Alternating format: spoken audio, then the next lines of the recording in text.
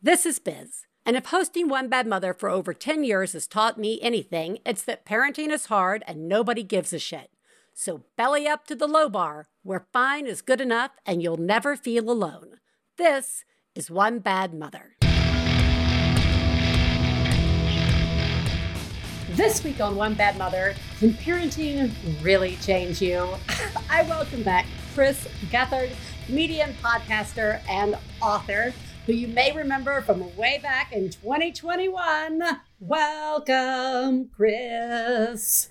Thank you so much for having me back. It's so nice to have you back.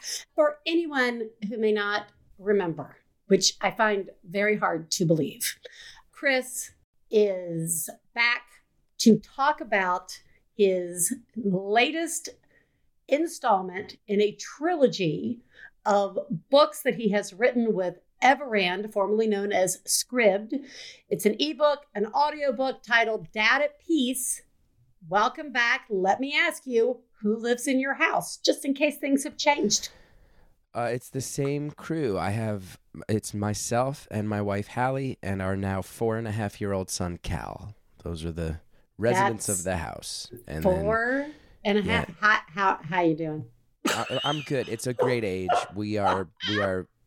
He is potty trained. He even wipes his own butt now. Nice. Yeah, but I have not had to relearn math. Like he's not in a grade where I've had to learn math, but he can wipe his own butt. So I am aware that this is a golden age that I need to embrace. You are correct. And you're really entering some of my favorite stretches of time where fart jokes really are starting to be honed. They're starting to really understand humor. Yeah. As a parent of a 10 and 14-year-old now, you're just lucky if it matures with age. You just really hope that they understand the importance of timing and all of that when it comes to a good poop joke. He crushed a poop joke this morning, actually. Nice. He was eating his breakfast, and he stood up on the chair and was jumping up and down on a wooden chair in socks.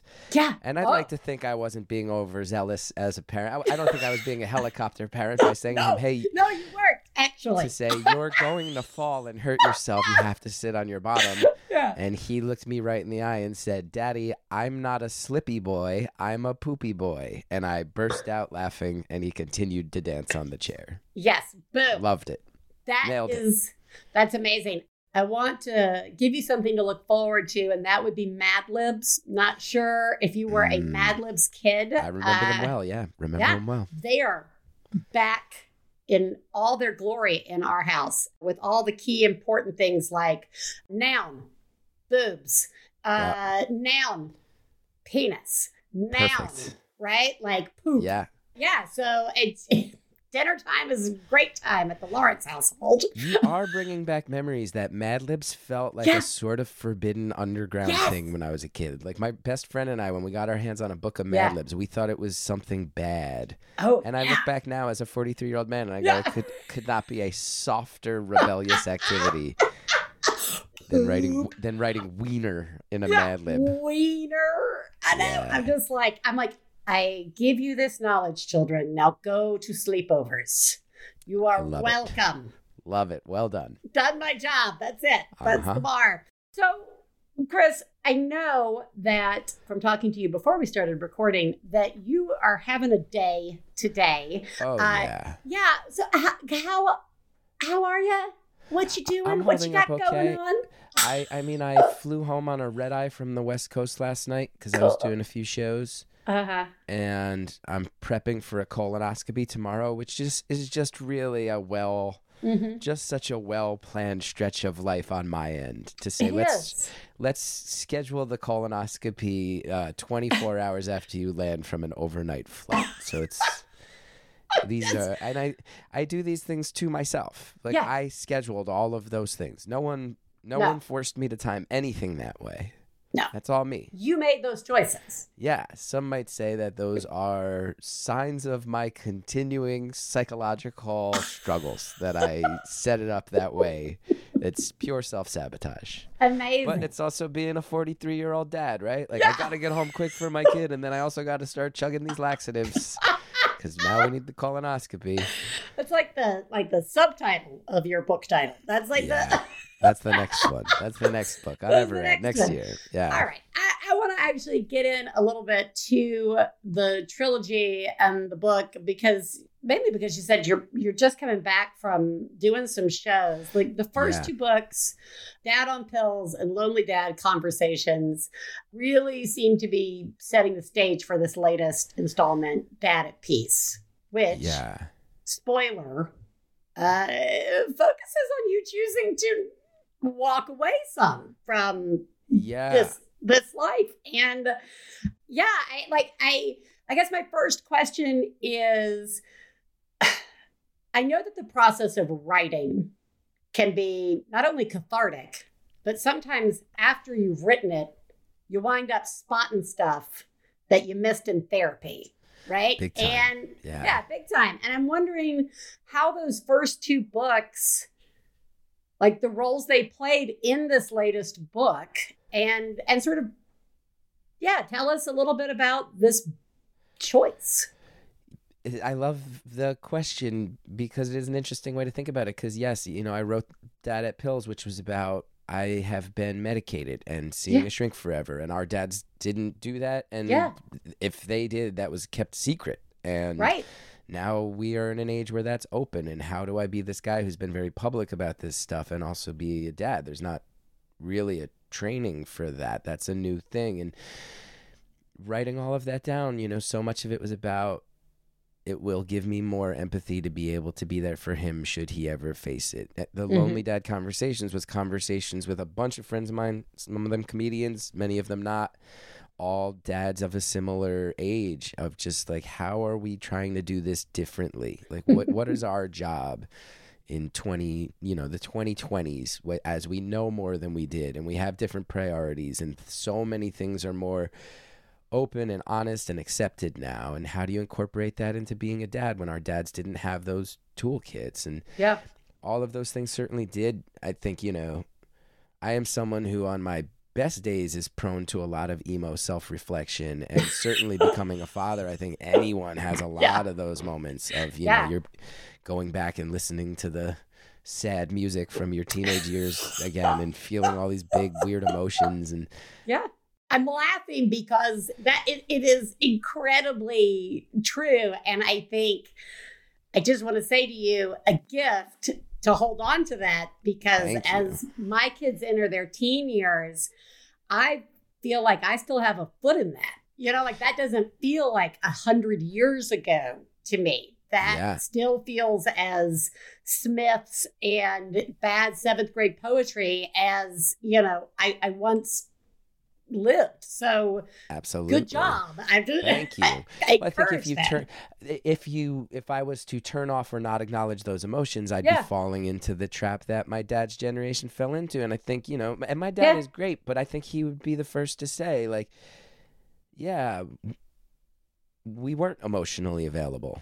Like, we didn't have the luxury of that, or the bandwidth, or the desire to be emotionally available to our kids. And you guys are. Good on you. I hope it helps, like, do better than we did. Like, but I think anybody who read those books would say that they were reflective of some very clear struggles of trying to sort out, like, where am I at and how do I do this? And I am not feeling totally confident in my ability to do so. And I think Dad at Peace, I would like to think, is reflective of, like, hey, the past 3 years that I've been writing this and sorting this all out, I think I have figured out some ways to feel good about where I'm at in life. And in a strange way, a lot of it does come down to feeling like there are certain things on which I just frankly give up. And they are dreams that I have had and pursuits that which I've actually been moderately to sometimes even outright successful, and some of that is realizing how much of a young person who doesn't have the responsibility of being a parent, your ego can be a driving force, and that there's something that's healthy and some things that are unhealthy about that, but everybody finds their balance. But as a dad, so much of my ego has just had to get flushed away. And that was a scary process, and one that filled me with self-doubt. But now I'm on the other side of it, and I feel very much like, cool, I think I think I'm okay. So yeah, if anybody doesn't want huge spoilers, you might want to skip ahead right now, but I have a day job now. Like, I have a boss that I report to. I have... Now you got to go back into comedy because the day job supports the nights. Well, it's true that it's given me an immense amount of freedom because, and I will tell you, even like my podcast, Beautiful Anonymous, a lot of the listeners have started to say to me, like, you are having a lot of fun again. And we can hear this enthusiasm in your voice and this carefree side of you we haven't heard in a while. And at the end of the day, I got a day job and it gives me and my family health insurance, and it's for a nonprofit mental health organization. Like, it's, as far as sellout moves go, it's not like I went and started working. Like, I'm not like selling opiates for, for that evil family that makes, you know what I mean? Like, I'm not doing something evil, but I have a day job and a boss, and I go on a website and I claim my checks, and the website is called Paycom, which when I heard it, I was like, I can't believe this is real. People do this. And I know so many people listening to this are like, well, of course we have a day job, but I can't tell you how much for me, to have struggled and said like, well, I've always been an artist and that means something. And it turns out some of the answer was just like, does it really? I don't think it does. I think I need to get this child health insurance. That supersedes my arts career right now. And maybe in 5-6 years, that'll change. But for now, I just kind of got beaten into submission and then actually realized I truly liked it. Yeah, I think that's a hard place to get to. I know that there are people in the world who fall into whatever role they're taking on when a kid gets into their house, and they're like, got this, right? Yeah. But for many of us, it is not a natural progression. It is an ego shock. Yeah. I almost wonder if the notion of, I don't know how to do this, right? Like, I mean, that's, a lot of us have said, I don't know what I'm supposed to do. I don't know if that's actually the right language for it. I wonder if that is more of a question of, am I ready to unpack all this stuff, right? I mean, there's so much to unpack, and it just keeps coming. And like, you just keep thinking, I got it.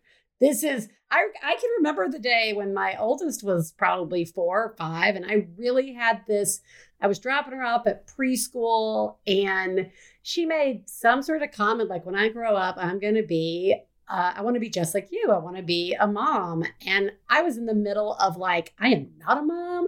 I hate that.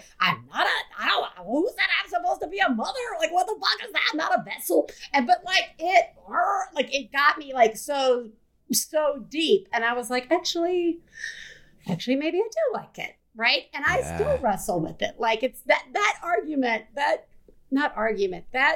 question of identity is constantly fucked with. Absolutely.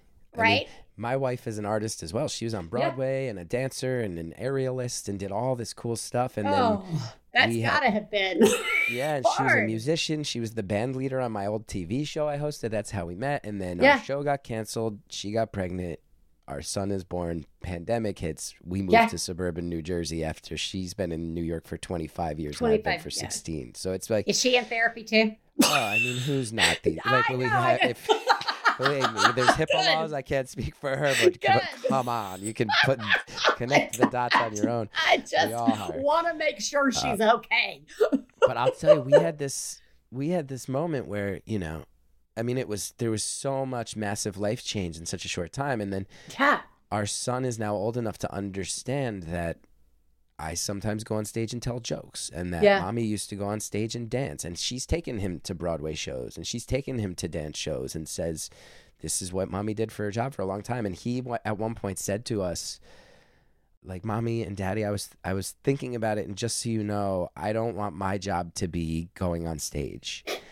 And on some level, I'm heartbroken because, you know, my work, I would like to think I've always been a community builder. And a lot of it was like, hey, if you have any artistic inclination, you owe it to yourself to go try and like kick down some doors and don't take no for an answer. And there's been like, I think a lot of weirdo comedy kids who would tell you that, like, there are people on Saturday Night Live right now who told me, like, I used to watch your old public access show when I was in middle school and high school, and that it was part of what made me feel okay being a weirdo. And I'm like, that's amazing. But when my own kid looked at me and said, I don't want to be an artist, my wife and I powwowed about it later that night, and we were both like, oh, thank God. Oh, good. Yeah. Go work in a cubicle and have a 401k. Sounds so awesome. Good. Yes. Great. And I'm sure that'll change a million times, but he was like, I don't want to be an artist. And I was like, thank goodness. Good. Only like when my second child came around, the older one then said to me, and has said it repeatedly ever since, I do not want to be a parent. Look at that. Once they saw how it went. Good job. Yeah. Then I'm doing an even better job. There you go. You're right, honey. There you go. won't have to. She's like, how do I keep myself from being a mom? And I was like, oh, well, there's pills. There's like lots of different choices. All kinds of stuff. All kinds of stuff. Hopefully we'll still have those things. I know, but just, when you get to voting age, make sure you do the research on the candidates that protect all these things, but there's safeguards in place.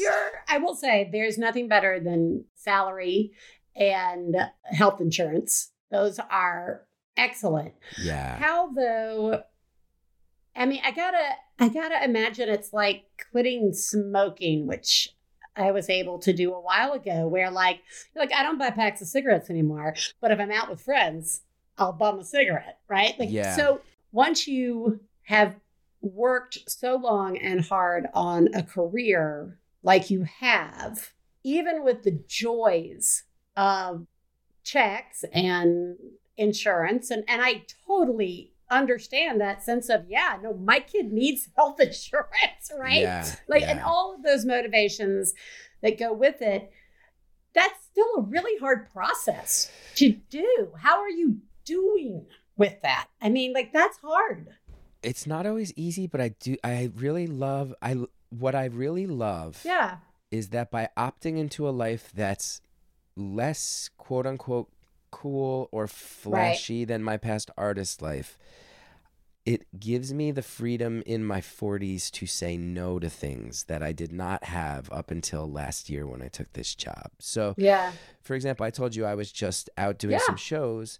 I did shows at a beautiful festival in San Francisco called Sketch Fest, where they've been Sketch Fest San Francisco, been around forever. They're the best. As you know, part of it is that it's a great festival, and part of why you say yes to that festival is because you're going to run into everybody, a dozen people that you haven't caught up with in a few years. And then my agent goes, do you want to go tack on a show in Portland at the end of it, because you'll be on the West Coast and it's a short flight? And I go, my old friends Murph and Diana, who were on my TV show, they live in Portland, and I've only met their kid once, and I'll get to go meet their kid and then do a show in a city I love. That's why I get to say yes now. And for example, one of the things that really messed with my head a couple years ago was I got offered an acting job, and I felt like I had to take it to get insurance, and it was in Canada, and it's a great job, and I will not complain about being an artist. There's too much complaining. There's too many comedians who treat it like we're coal miners. No one is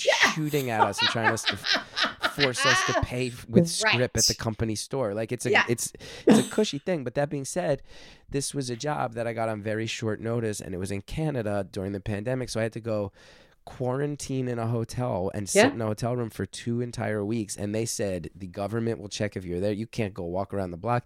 And I worked 1.5 days and then flew home. So to be apart from my son when he's at this really formative age where I have to go feel like I'm sitting on the side of a highway in a hotel in Vancouver to get him health insurance, and then I come back and he knows more words, and he was in the somewhere between 2 and 3 at that point, and you missed 2.5 weeks of a 2-year-old's life. You have missed some cool things. I can now say, I just last week was proud of myself, because it was funny. So the shows I just did were the first time I went on the road in 2 months, and I said to my wife, I took 2 months off. All the other shows I've done have been right here in Jersey and New York, and I'm sleeping in my own bed. And she's like, I guess that's some progress, but most people don't get a pat on the back for being home every weekend for 2 months. Like it's progress, but it's not revolutionary. But I got offered an acting gig, and it was a Vince Gilligan project, which is super cool and flashy. And I looked at it, and you have to go live in Albuquerque for a while. And I was able to say to my manager, I already have health insurance, so I can remove that pressure. And I can say that, well, it would be so cool to work with this person who's made so many things I love. My son is at a great age. I want to be around. I just don't want to go to Albuquerque for a while. And to feel that freedom of I can pass on a potentially cool thing, and I can pass on a thing that would get my family insurance in my old era, and go, I don't need to be cool and have a Vince Gilligan job on my resume. That's not as cool as the fact that my kid is in his last year of preschool. Yeah. And once summer camp hits this year, he's going to be gone full-time school hours, and that's never going to change for the rest of my life. Like, Vince Gilligan is cool. My kid being home every day until noon and then home at 3, like, and getting all that time with him. No offense, Mr. Gilligan. I'd love to work with you someday. That's just cooler for me right now. Yeah. And to be able to disengage from all the tangled up ego and pressure and expectations of the entertainment industry, because I do another job on the side that disentangles my health insurance from it.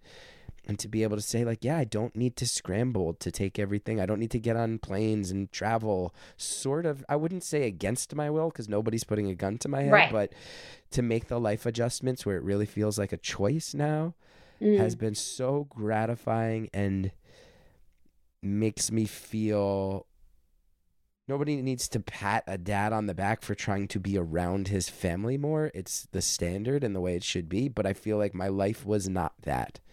And now it is. That's my question. So you talk about the pressures of the entertainment industry. I remember leaving New York years ago and having to get through that. If you leave New York, it means you failed, right? I've had to struggle with that. That's a big part of what this book is. New York, right? You have failed. But there's no other city in the world that if you move from it, it is tied to some sort of insanity. And then once you leave, you're like, oh, that was bullshit. Well, it's also like if you leave New York, you failed. But then winning apparently means like, guys, I have a room with a window and a closet. And your friends are like, what? What Can you rent that closet out? Yeah. You have natural sunlight and a place to store your clothes? What? And there's a toilet. Where's the toilet? Is it next to the fridge? Anyway. That being said, a beautiful place and a beautiful 16 years of my life was spent in that city. But I remember we left because, we'd had the kid there, and it was just, if you don't have the thing you really want to do, that it's really hard to live in that city if you're not rich. Oh, so, the first time? Yeah. I will never forget carrying my son's stroller. Now, my wife had him, thank God. She had him on the subway in the Baby Bjorn, and she was already on the platform. I'm carrying the stroller down. Yeah. And I had to go... Did anybody help? No one helped. It was even better. No one helped, but I'm carrying the stroller. But what people did do was they cleared out of the way, because it wasn't a little tiny subway stroller. It was our big stroller. No, it's not. It's a big... So I'm hoisting this thing down, and everybody clears off, which was more than New York. That's mostly very nice. And then I am 3 steps from the bottom, and a woman starts walking up those last 2 steps, and then just stops in front of me and then stares me down. And we have this moment, and I swear to you, we are looking each other in the eye, and I was like so baffled, because there's 30 steps behind me and 2 in front of me, and I go, is there any way you could just step down the 2 steps and let me by? And she grabbed the other side of the stroller, pinned my back against the guardrail, and then squeezed past and jammed the stroller into me. Shut the fuck up. That's the best. There had been a number of things where I was like, I don't know about me in New York anymore. And that was the one where I was like, I'm out. I'm good. My wife is not totally out yet, but this has gone from we're probably going to leave in the next couple of years to I am actively starting a propaganda campaign to convince my wife, because someone just used the stroller as a way to pin me to a guardrail, and then was like, and as she went by, she went, come on. And I was like, I'm not the bad one here. I'm not the bad one here, ma'am.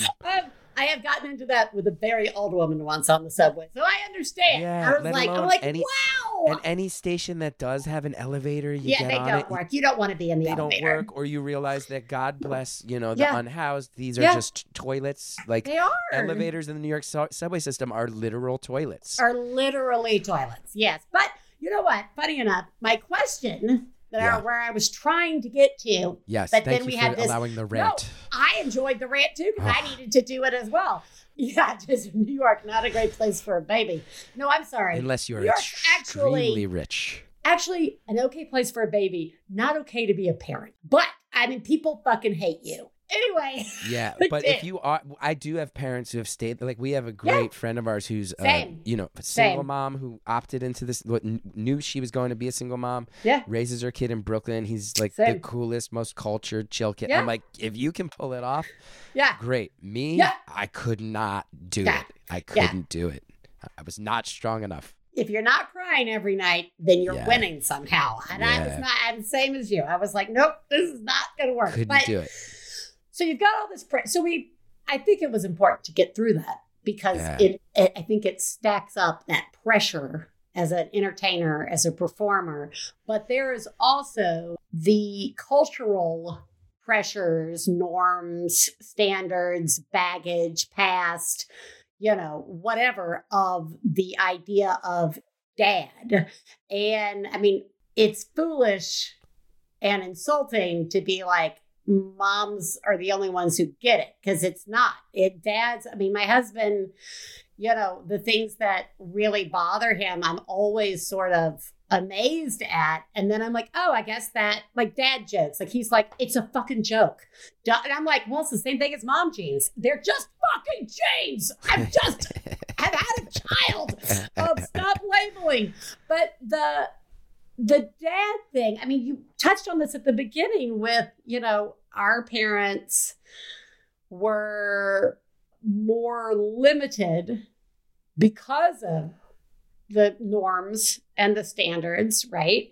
Those have changed, not everywhere, in even our own country or even within a state, but to be part of a generation of dads trying to, and I think being a comedian plays a part into that because I do think at the heart of comedy is self-reflection and honesty. So it doesn't surprise me if you're sitting around with like a group of other dads who, are in entertainment that you're like, we're doing this a little differently. How do we do this? Wrestling with those questions. But I guess I'm just trying to get at like, aside from the entertainment pressures, how will you be dealing with the cultural norms of what dad is? Right? Like it's hard to, I gotta tell you, you don't hear a lot of dads saying, it's a daunting question. I fucking love getting this insurance. And, there are others who would be like, I would go on the road. Yeah. And not for the fame of it or the ego of it that way, but from lifestyle wise. Yeah. So, yeah. It is weird to think about how many things I'm reconsidering about my own father since my son has been born. Right. And realizing like, oh man, he was 27 and I was his second kid and he had a mortgage. Yeah. And back then your mortgage had like a 18% interest rate and all these crazy things he tells me. And he did a good job. Yeah. But I remember in the second book, in Lonely Dad interviews, one of the guys I interviewed was like, think about the fact that none of our fathers were allowed to go to therapy. Yeah. And none of them had YouTube. And I was just like, oh my goodness. What would I do without therapy or YouTube? And YouTube. Like, the amount of dad things that all you are doing is assembling things by following a YouTube tutorial. Or like now I'm a homeowner and I've started to realize like there's all these things I don't know how to do. But if I call the person who's going to fix them, like I installed a light switch last month and my wife was like, dude, what? But I'm like, look, if we call an electrician, they're going to charge us just to walk through the door. So I might as well go and break it and fuck the whole thing up. So like I'll run to the hardware store and try, and then because we're probably paying them the same amount whether I totally fuck it up or they just do the hardware store version of it. So you start to like go all in on stuff like that, and it's trial by fire, you know? And I think as far as a lot of the societal stuff, I do realize, you know, I had, again, in the second book, I had a friend who said to me, he was like, there was a lot of things our dad's generation could have done better.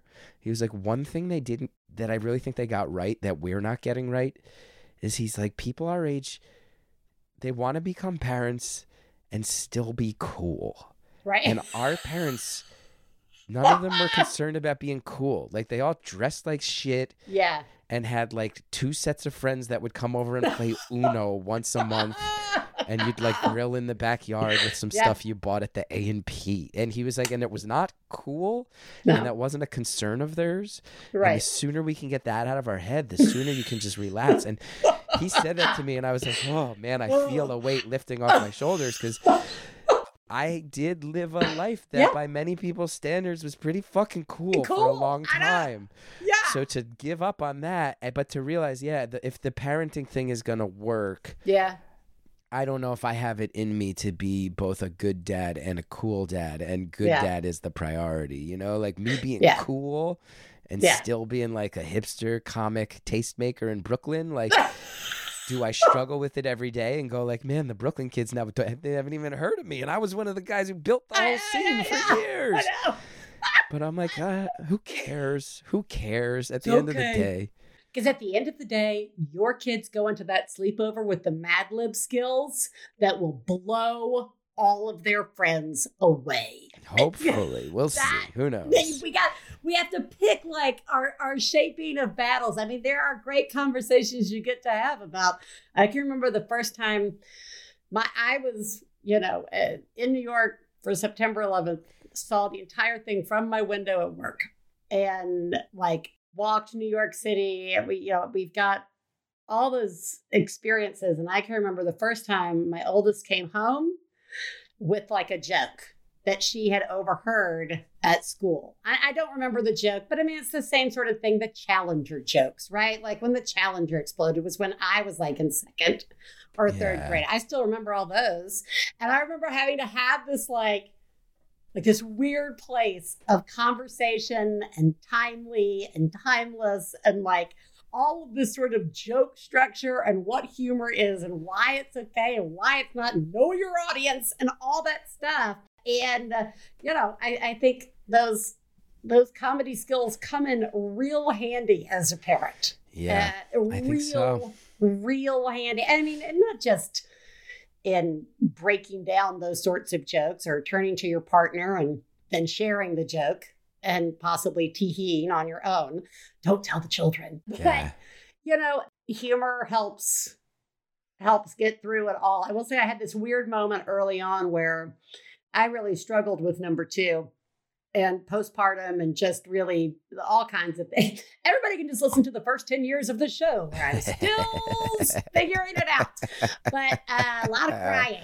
But I can remember the first time my oldest used humor to de-escalate a situation. Not de-escalate, but I was just like break the tension. To break the tension. And I looked at her and I was like, I am so sorry. Like that, like my response was, this is not this. I don't know if this is the gift I want to pass on to you. Right. Anyway, it's all fucked up. Yeah. But what is not fucked up is the intensive work you are doing on yourself. And I think it's good to have you, like, what's the response been from the, world when it comes to this? Like, I got to imagine people are happy to hear some of these things. Yeah. And it's to be someone who hosted a TV show, had an HBO special, did all these things, and now telling some of my friends, like even yesterday in Portland, my buddy was one of the sidekicks on my TV show. He was the announcer. And I said to him, like, oh, I'm really liking my new day job. And he was like, what? And I was like, oh, I didn't tell you. I was like, I have a day job. Like, I have a boss and a schedule. And he was like, really? And I started telling him about it. And I always have some insecurity because there are also, and this is true for everybody. I also think there are some you know, they are tied to some masculinity things that amp them up more. But sure.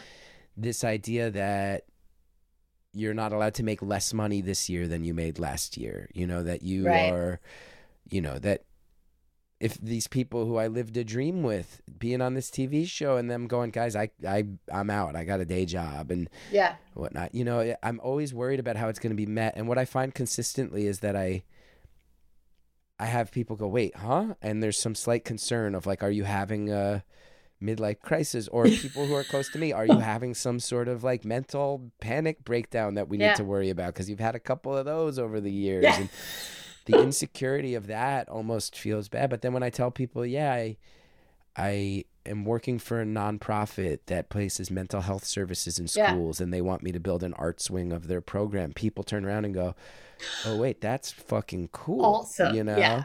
And if you're going to sell out, that's a good way to do it. So that's one of the things I've learned is like for anybody out there who is like, I would like to adjust my life and there's insecurity around it. Like there's, you know, one of the nice things is that there are good-hearted people and organizations out there trying to do stuff, and I managed to link up with one of them. And my guess is that there's other versions of that for other people.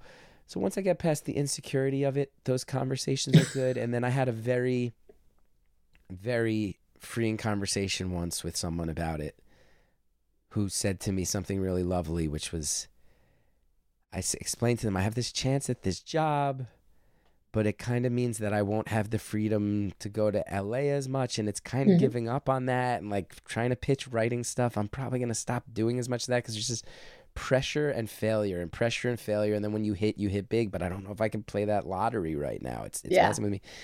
And somebody was like, you know, I first met you like 12, 13 years ago when you were like Mr. Renegade, had a public access show that was like anti-system and this and that. And if you told me, hey, in 12 years, that guy's either going to be in LA doing pilot season or he's going to be helping to build an arts program for a mental health in schools organization, I would bet money that dude and the integrity he had back then would be doing the second one, not the first one. And I was like, oh, right, this is all my ego fucking with me. This is my ego fucking with me. Yeah. Well, but it is so true when I'm thinking about, you know, the question of the pressures of being a dad and those sorts of things. And I realized it's an unfair question because we've been delving into that for motherhood this whole time. And the answer is no one actually gives a shit. And it really is your ego. Like no one really does care if like how you're dadding or how you're momming or like that you chose to get this job for the insurance or that you did. Like it really is about the intimate relationship you have with your family, right? And whatever that family looks like. And all whether it's, I should have taken the TV show or, you know, helped this nonprofit, it really is the same as I want to take my kid to, you know, Chuck E. Cheese and let him lick the poles, right? And everybody's going to judge me, right? Right. Yeah. So they're not. They don't. No. They really don't care. And you're right. It's freeing once you let that go. I also took my son to a Chuck E. Cheese here in New Jersey on his birthday this year, and it was gross. It was on a Monday. It was also on a Monday night, and it was when I tell you that it was a truly profoundly sad experience. That is not an exaggeration at all. Chuck E. Cheese on Route 10 in New Jersey Monday night, sad place to be. I have to tell you, all of them are. The first time I took mine, I was like, let's do it. Like I take mine, and I was like, it's so bright in here. God, it's like New York. It's like New York and LA. I was hanging out with some friends the other day. Both of us had been in New York forever, moved to LA. And I said, yeah, my only problem with moving to LA was it's like New York with the lights on all the time and you can see everything. And I'm like, I don't want to see all this. I need it dark. I need it dark, a little darker. Chris, this has been delightful. Will you please stick around and share some genius and fails with us? Absolutely. Absolutely. Excellent. Everybody, we'll be right back.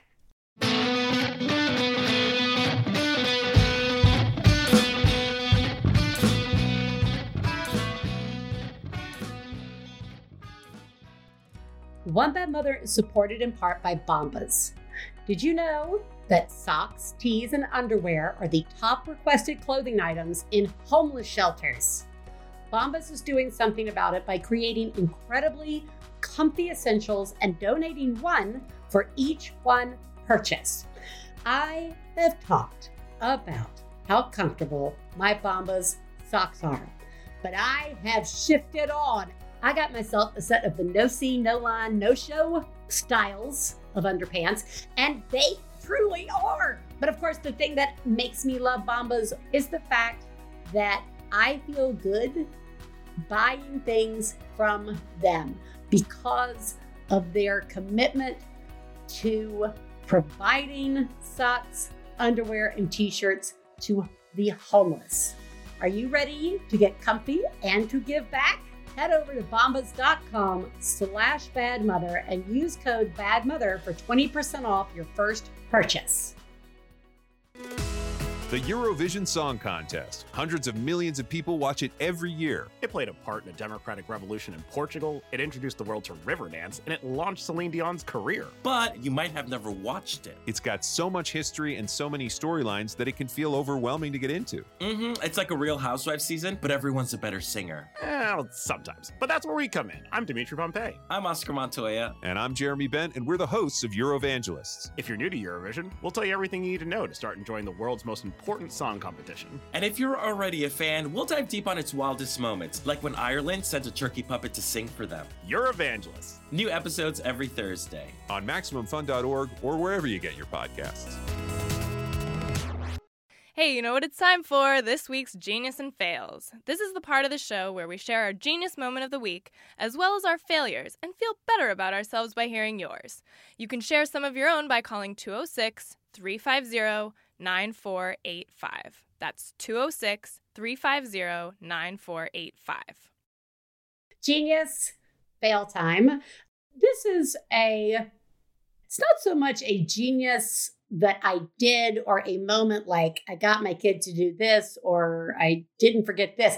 It was just a really fucking nice parenting moment, like a nice biz as a person moment. I puzzle. I love a jigsaw puzzle. I'm very good at it. It's my special gift. If I could somehow monetize how good I am at jigsaw puzzles, I would do it. Maybe this will be the year that I do competitive jigsawing. Anyway, love that. I like to do my jigsaw. I have like a little caddy. I'm in my room. I'm jigsawing on a puzzle. And in comes Katie Bell, the oldest. And she's coming in to do the weird, it's 7:00 at night. And now I've decided to tell you all about my day thing, and sits down and starts. My kids never puzzle with me. This is the point. No one ever does. Probably because I'm so fucking great at it. Anyway, she starts picking up pieces and kind of putting them in. Ellis, the 10-year-old, he wanders in. He sits on the bed. And the next thing I know, all of us are pulling pieces. And, do you have the red one over there? Here, you're working on that section over there. All of our genuine, competitive, bitter, jaded anger that is our family just went right out the window. Stefan walked in and was like as if he just walked in on a weird moment that he shouldn't have witnessed. He walks in and he's like, oh. And I was like, I know, don't ruin it. It's so nice. It's so nice. And it was so nice. We all puzzled together. Well, Stefan didn't. I was like, get out. Don't ruin this. But me and the children had this quiet moment, all working on a puzzle. They were like, this is so nice. Sounds like Zen. It was. I was like, this is really nice. The next day I started a new puzzle and they were like, oh no, we're going to wait till you get almost to the end to help. Nice. Nice. Fair, they just want the dopamine kick of the victory. They did. Because we all in the family, when you get a piece, you got to go bam. Yeah. Bam. So everybody's just sitting around there. Bam. Love boom. that. Wow. Oh my God. Oh my God. I saw what you did. Oh my God. I'm paying attention. Wow. You, Mom, are a genius. Oh my God. That's fucking genius. My genius and fail are actually. Oh, just genius right now. Just give me a genius. I will warn you though. They're hand in hand. Hand in hand.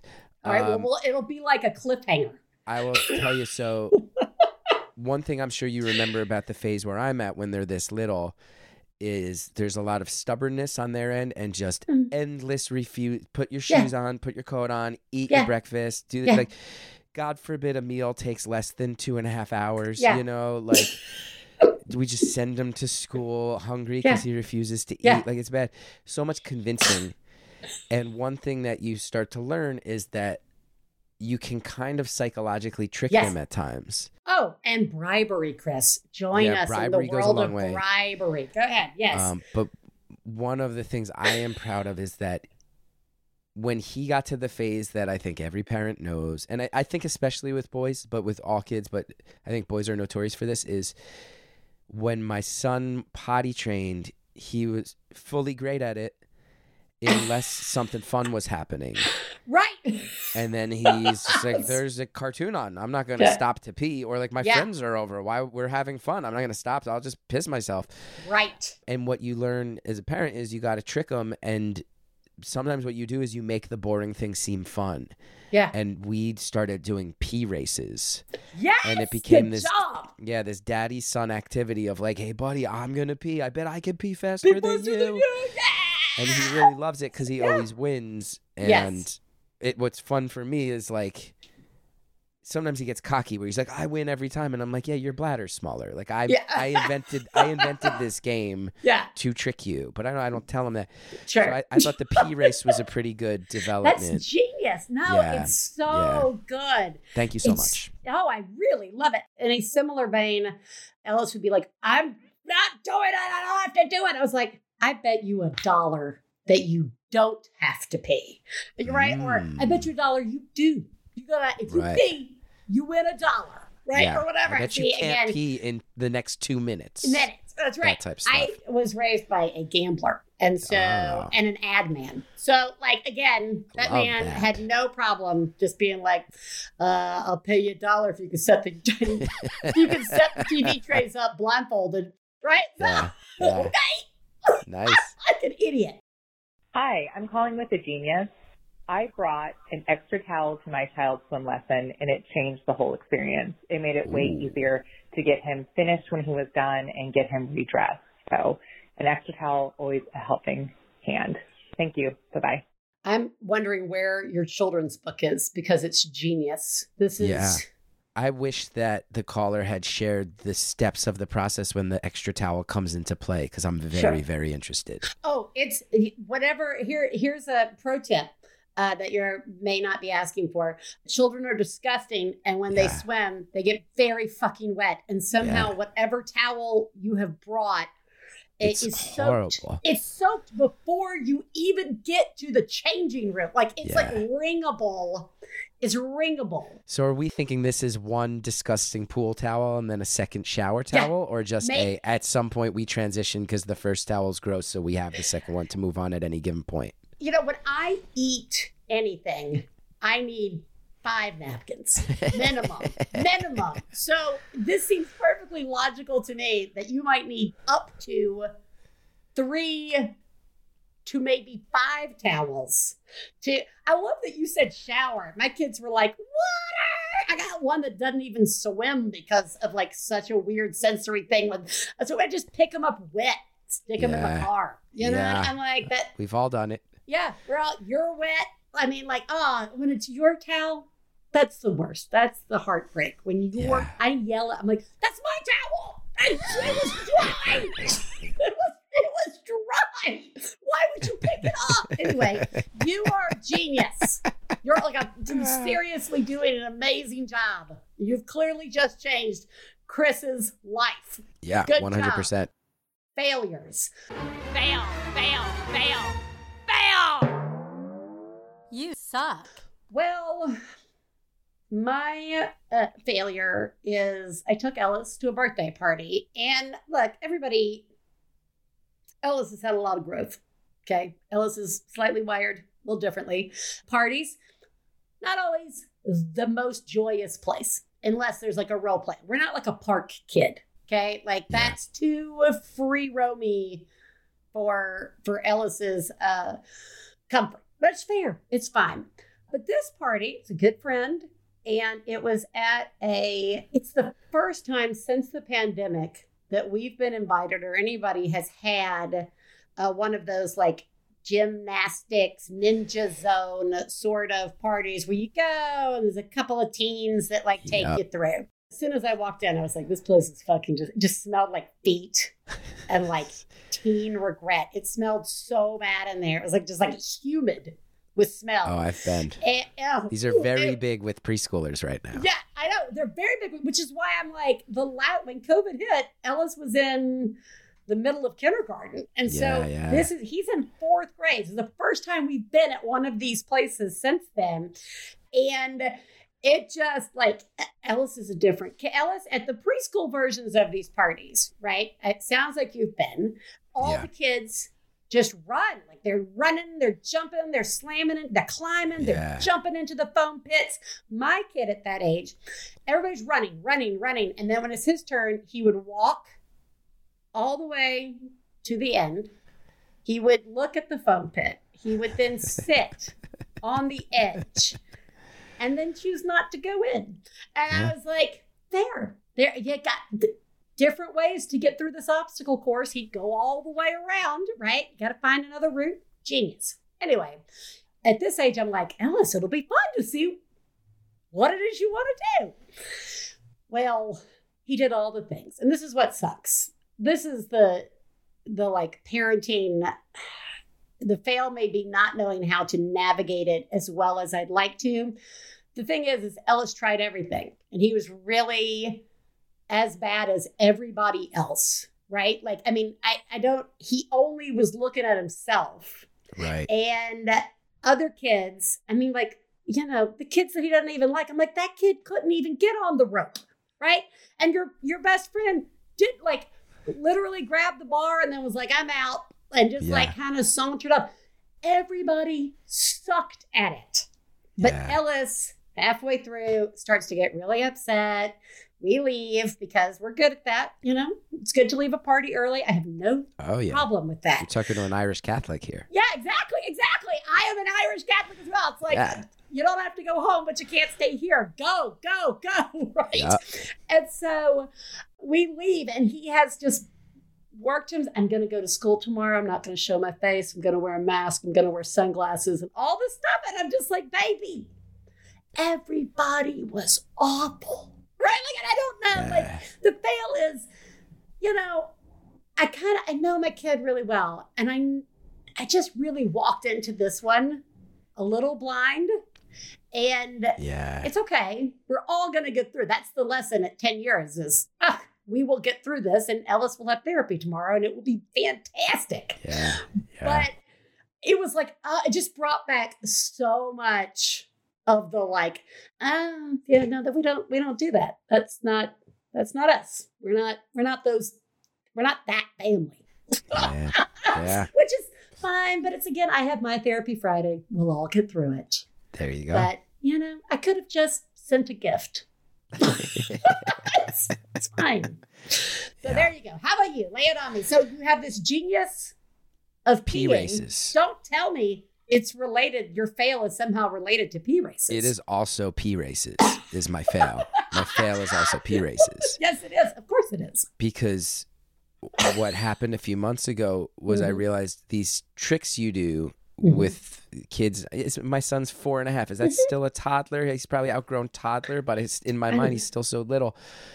They advance very fast, and you got to know when to cut and run.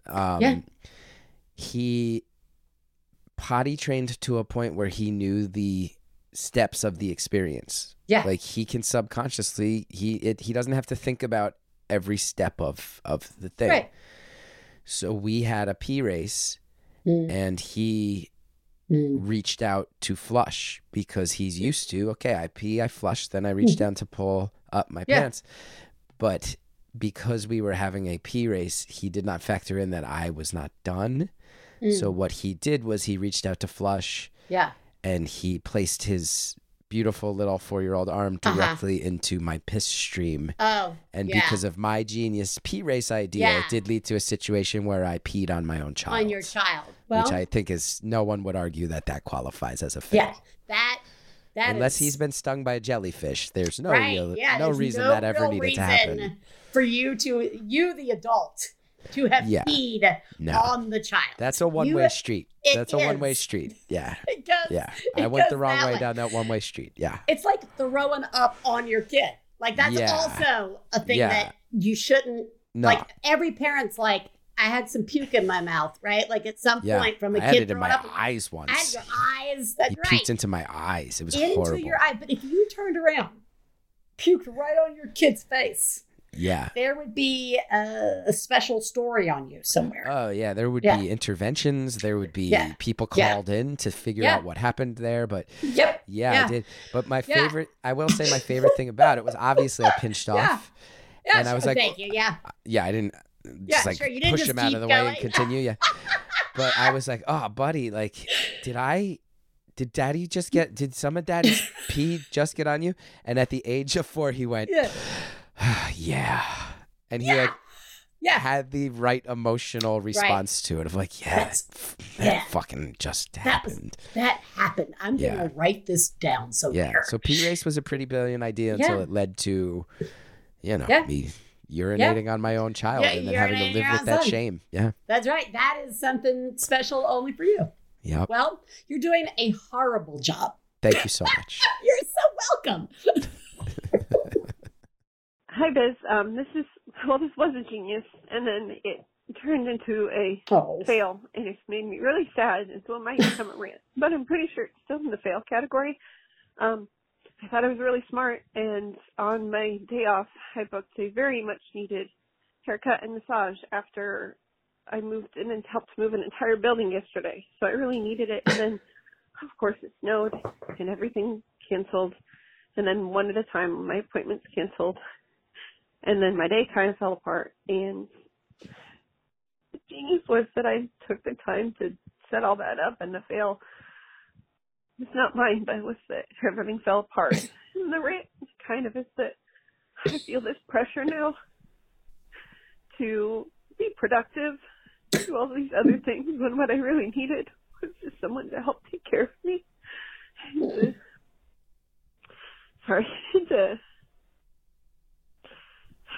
just to help take some of that stress away after moving and all of the stress dealing with that. And it's fine. It happens. And then I had to take all the time and reschedule 3 different appointments. And yeah, I thought I was a genius, and then it failed. And I hate to end up a rant. I'm sorry. But I'm still trying to do a good job. And just take a minute. I'm going to be sad. And then I'm going to do something I enjoy. So thank you for the show. You're doing an awesome job. Okay. That was heartbreaking. But it is. And it sucks. Because she's right. The fail's not hers. It's just the fucking universe it's life. Coming to screw you over. And like, you know this. As a parent, you have to pivot. I have plans. Pivot. Somebody's sick. Somebody's got a day off. Pivot. And moms take it on the chin with that more than dads too. I've seen it with my wife so many times where life is like, oh, you were going to do one small thing for yourself? You fucking idiot. You don't get to do one small thing for yourself. Didn't you I've learn? seen those moments. Schedule it. Your fail was scheduling. You should have just walked into a place and said, give it to me right now. You thought you were going to run on an elliptical for 15 minutes? Who do you think you are? Like, I've seen it blindside my wife so many times, and my heart is breaking hearing that caller. It really sucks.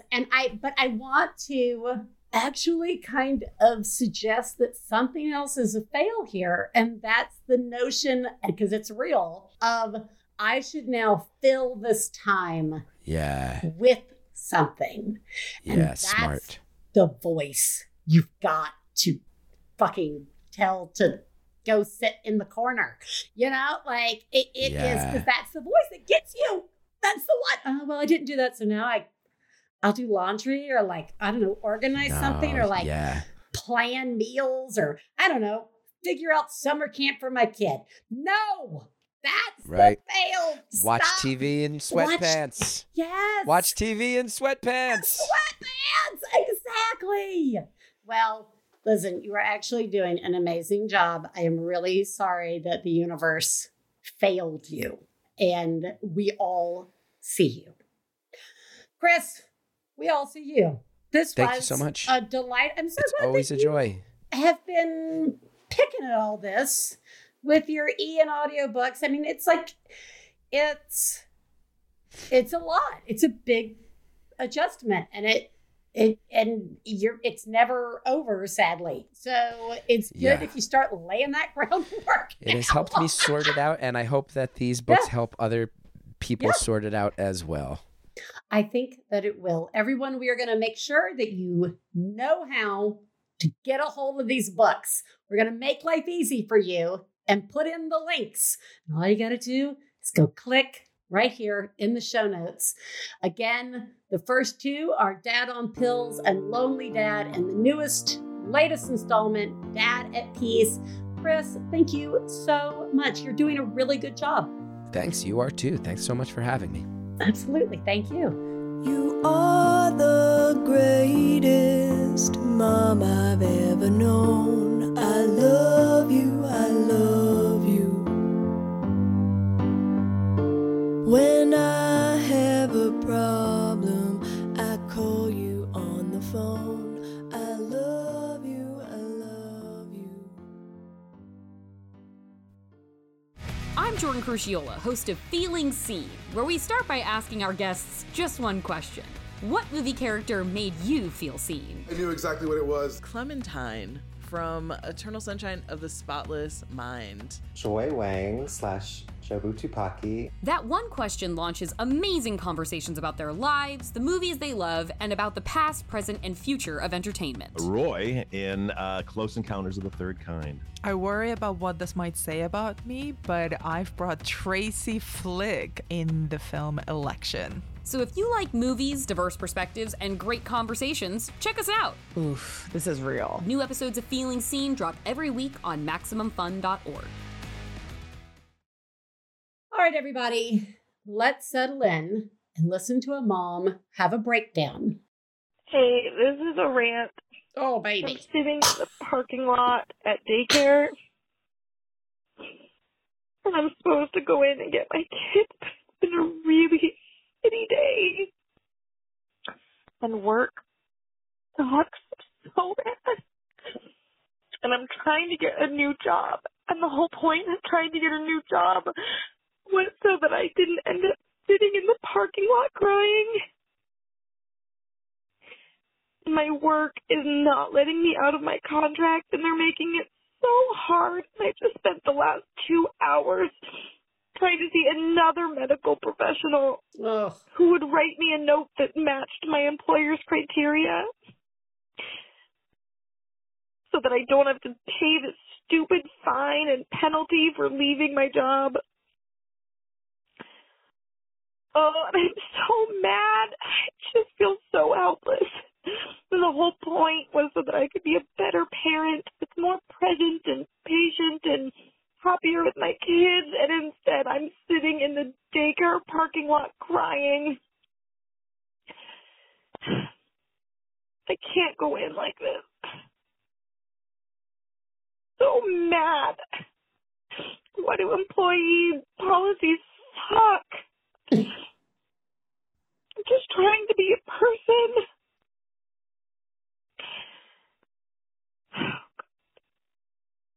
Anyway, thank you for the hotline. You guys are doing a good job. I'm really trying to. Okay. You are doing a really good job. I feel like preschool parking lots are probably full of people crying in their cars. Lord knows, I have cried in my car. And when you said I didn't want to go in, I'm like, because you didn't want to get your kid. Because that's what I've cried about before. I'm like, oh, I need more time. But, I am really sorry. That is so frustrating to be juggling all of that to just be, see, we talked about this a little earlier with our fail call. No matter what the care is that you're trying to set up for yourself, it is all in honor of being a better parent or person. And when that becomes so difficult to do, it leaves you crying in a parking lot. That is a flag, everybody, not for the person, but for all of us. What is happening? Okay? You deserve self-care. You deserve for it to be easy. You deserve for your employers to understand. I don't know what the fuck this is about you having to pay for missing. I don't know what that job is. Somebody's gonna have to explain that job to me so I can better understand it, because I'm having a hard time understanding that job and whatever that employee policy is. So I think I just really want you to know that you are not alone, and that your frustration and anger and sadness are so valid. They are so understandable. You are really doing an amazing job.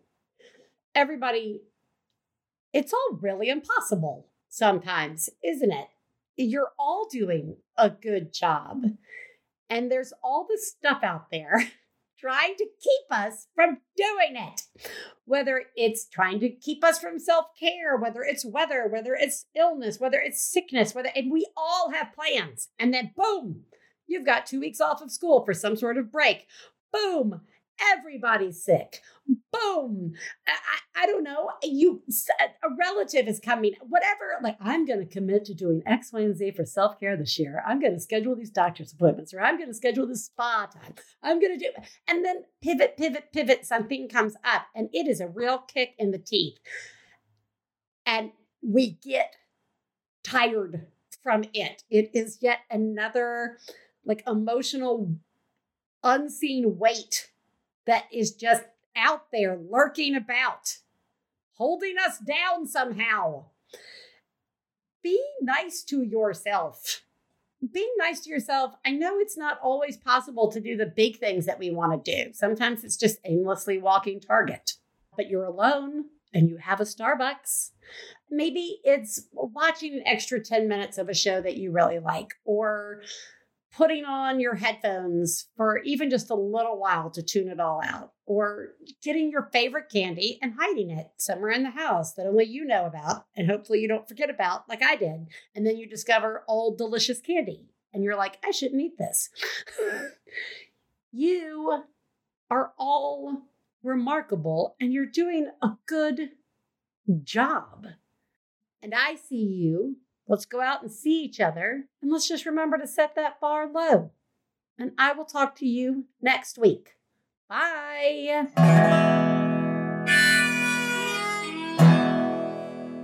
I got the low down mama blues. I got the low down mama blues. Got the low down mama blues. Low down mama blues. Got the low down mama blues. Got the low down mama blues. You know that right. We'd like to thank Max Fun, our producer, Gabe Mara, my husband, Stephen Lawrence, our perfect children who provide us with inspiration to say all these horrible things, and of course, you, our listeners.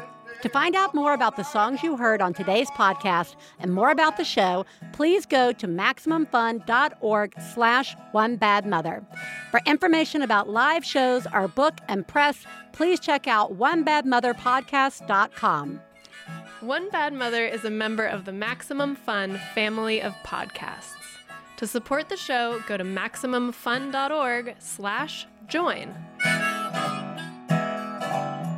Well, Daddy and baby fussing fight, got low down mama blue. Oh, said Daddy and baby fussing fight, got low down mama blue. Maximum Fun, a worker-owned network of artist-owned shows. supported directly by you.